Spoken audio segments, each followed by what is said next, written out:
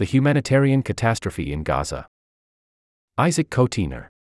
On Friday, Israel began warning more than 1 million Palestinians who live in the northern Gaza Strip to evacuate their homes. It did so while continuing its bombing campaign, which it says is meant to destroy Hamas, the terrorist group that brutally murdered over 1,300 Israelis last weekend. The United Nations has said that a relocation of so many civilians from such a densely populated area is impossible. Already, more than 2,400 Palestinians have been killed. To help understand the situation in Gaza, I recently spoke by phone with Sari Bashi, the program director at Human Rights Watch. She also co-founded the organization Gisha, which works on human rights issues in Gaza, and she is currently in the West Bank. During our conversation, which has been edited for length and clarity, we discussed her specific concerns about Israel's military action, the challenges of evacuating Gaza, and how human rights advocates wrestle with different types of atrocities. This is not the first Israeli incursion into Gaza since Hamas took control of the territory in 2007. What human rights norms has Israel observed and not observed in prior incursions? Sign up for the daily newsletter. Receive the best of The New Yorker every day in your inbox. Email address. By signing up, you agree to our user agreement and privacy policy and cookie statement. This site is protected by reCAPTCHA and the Google privacy policy and terms of service apply.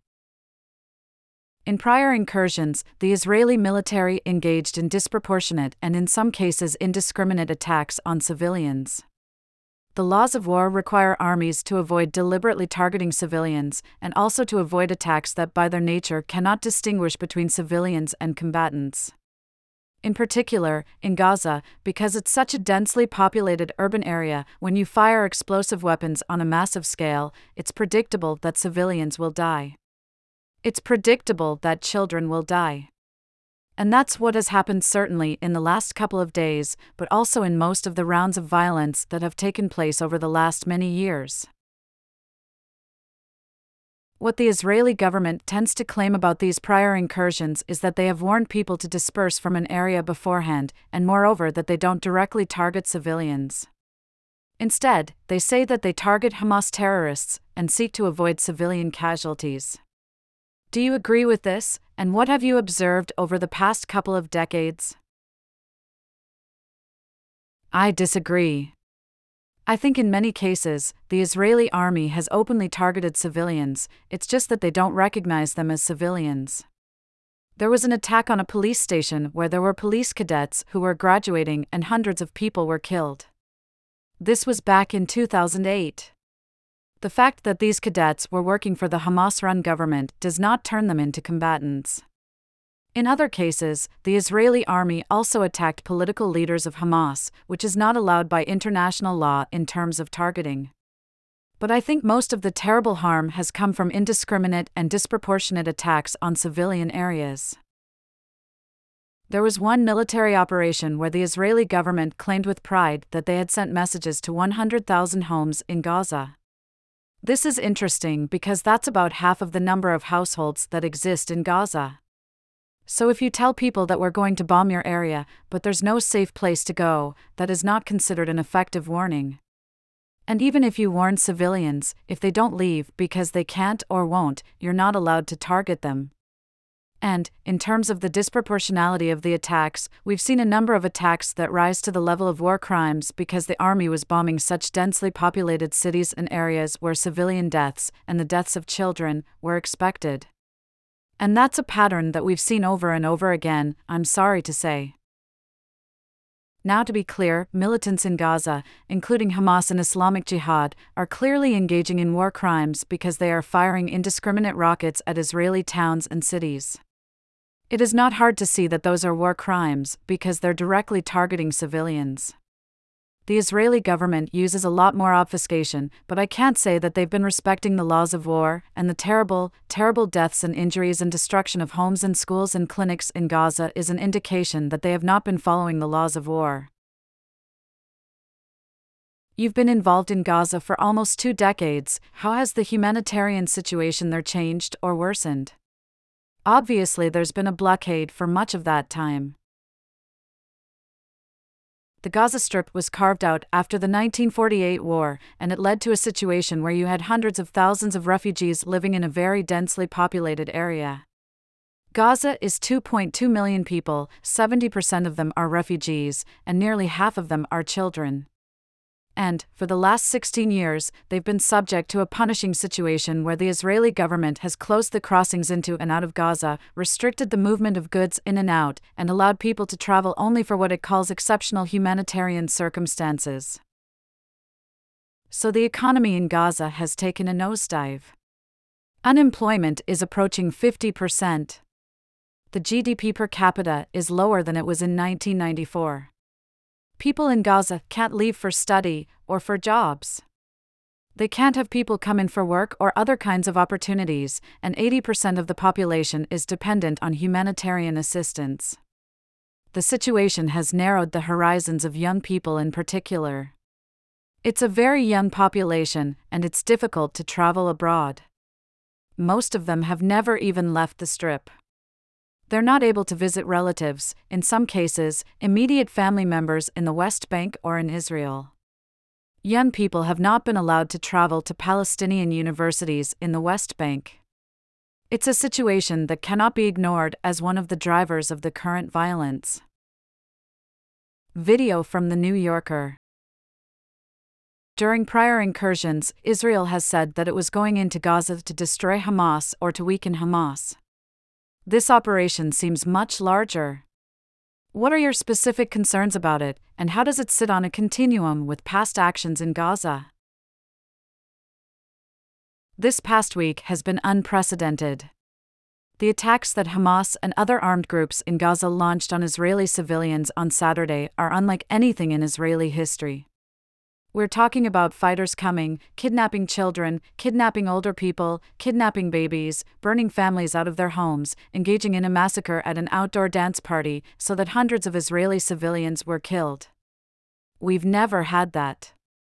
And the Israeli response in terms of its warfare on Gaza is also unprecedented.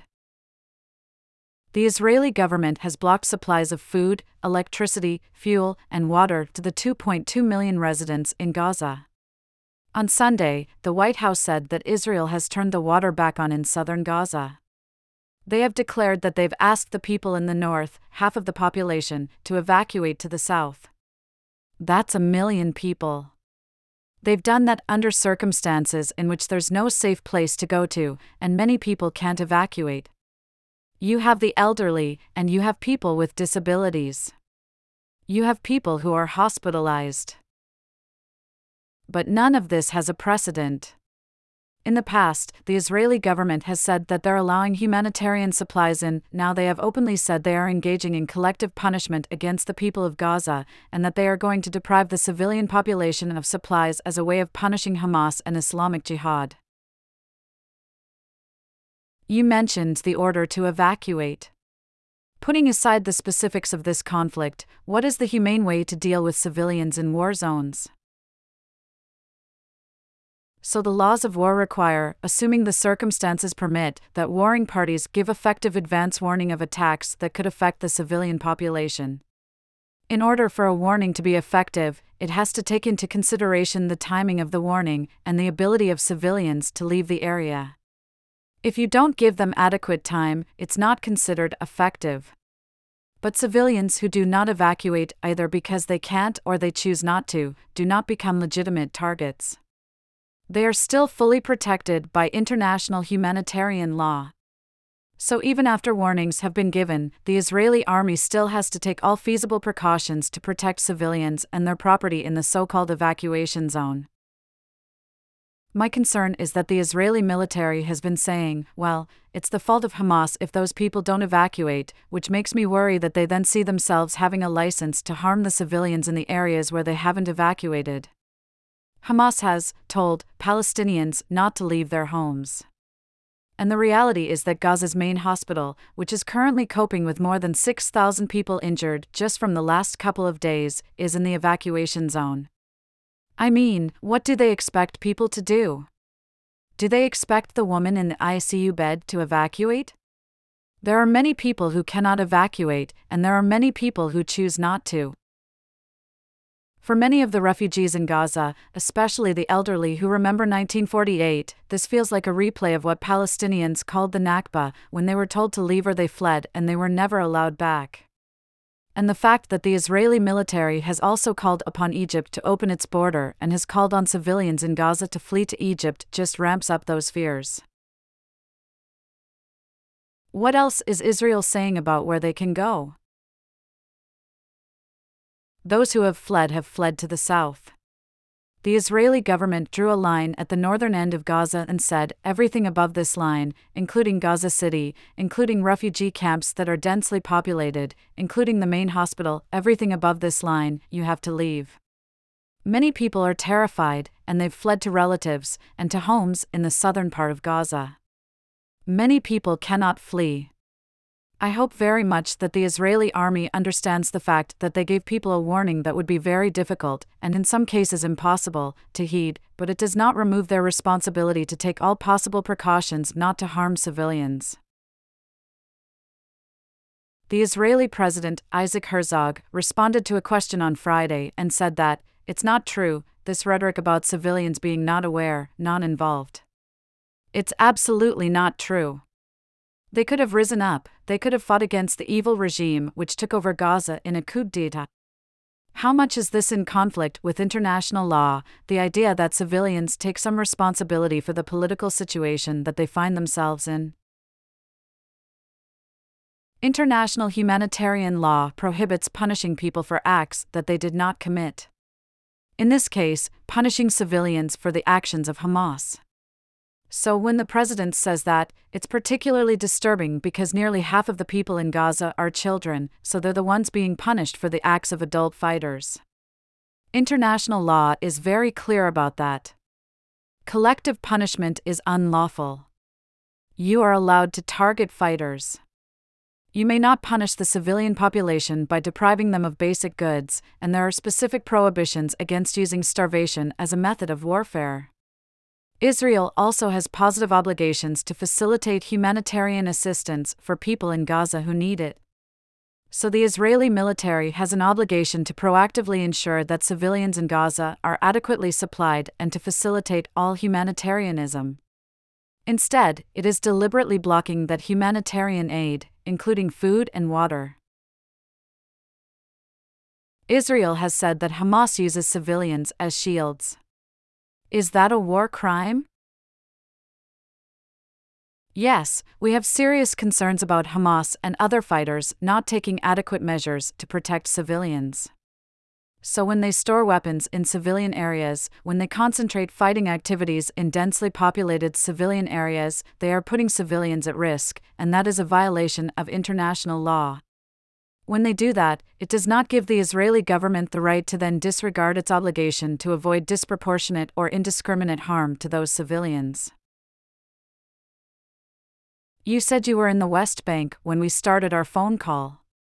What are your concerns about the West Bank over this next period of time as we see the increased bombardment of Gaza?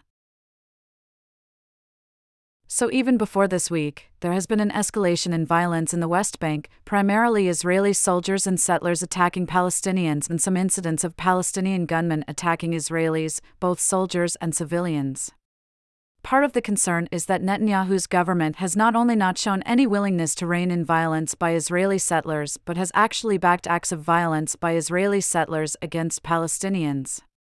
That all creates a powder keg under the current circumstances. In the past week, there's been an uptick in violence with some people shot and killed, and other attempted attacks. And my concern is that it's going to get worse as the situation in Gaza gets worse, and the Israeli government is particularly uninterested in de-escalation. So a lot of people are worried here. Do you see Israel and its behavior in Gaza as outside the norm of how democratic countries like the United States engage in war? And by norm, I don't mean to imply that it is an acceptable norm. But do you feel that Israel is actually outside of that norm? There are some countries who have democratic elections who are engaging in horrific war crimes, and there are some countries that are quite repressive politically, but they don't violate the laws of war. The only norm I recognize is the norm that all the countries in the world have signed up for, which is international humanitarian law. The way that something becomes a binding requirement under the laws of war is that almost every country in the world says this is a binding requirement. So almost every country in the world agrees that you are not allowed to target civilians, and that custom of not targeting civilians is how that became a rule. I would say that unfortunately, the Israeli government has been committing crimes against humanity in the form of apartheid and persecution, which are part of the root causes of this violence. And that underlying oppression is part of the root causes of this violence. And I say that without justifying any of the violence. A lot of the rhetoric in the United States has been about Hamas being at a different level of barbarity than Israel because of the brutality of the massacre we saw last weekend, and the feeling, widely expressed across the American political spectrum, that Israel doesn't engage in those sorts of acts. At the same time, Israel has probably already killed more people and more civilians and more children in their response than Hamas did last weekend. I'm curious how you try to keep both of those thoughts in your head, how torturing or killing civilians and children intentionally is a uniquely awful thing, but, at the same time, Israel has also engaged in illegal behavior that's going to lead to more people being killed. International law obligations are non-reciprocal. If the other side commits war crimes, that doesn't mean you can commit war crimes. We don't make comparisons between different kinds of war crimes. Hamas killing civilians deliberately on a massive scale, taking civilians hostage, and even threatening to execute civilians, those are war crimes. That doesn't justify the Israeli government committing its own war crimes. And I'm very concerned. Let me say this a different way. Our job at Human Rights Watch is to try to hold open a very narrow space where universal principles of humanity and human dignity are maintained no matter who you are. And I'm worried that the United States is appropriately condemning the horrific acts committed by Hamas on Saturday, but is then forgetting that those same principles of protecting civilians also apply to the Israeli military operation in Gaza. I think that you've tried to walk an interesting line in this conversation, because it seems like you're trying to make people aware of past actions. You've talked about the Nakba and people fleeing and being scared of history repeating itself, and about what happened last weekend. You've mentioned that Israel has some responsibility for the long-term situation on the ground in the West Bank and Gaza. But at the same time you are saying that from a human rights perspective, in some sense, that's all irrelevant, and that people have the responsibility to live up to human rights obligations regardless of what's happened in the past. Absolutely. And to be fair, I can understand that people look at the horrific acts of Saturday in southern Israel and they feel angry.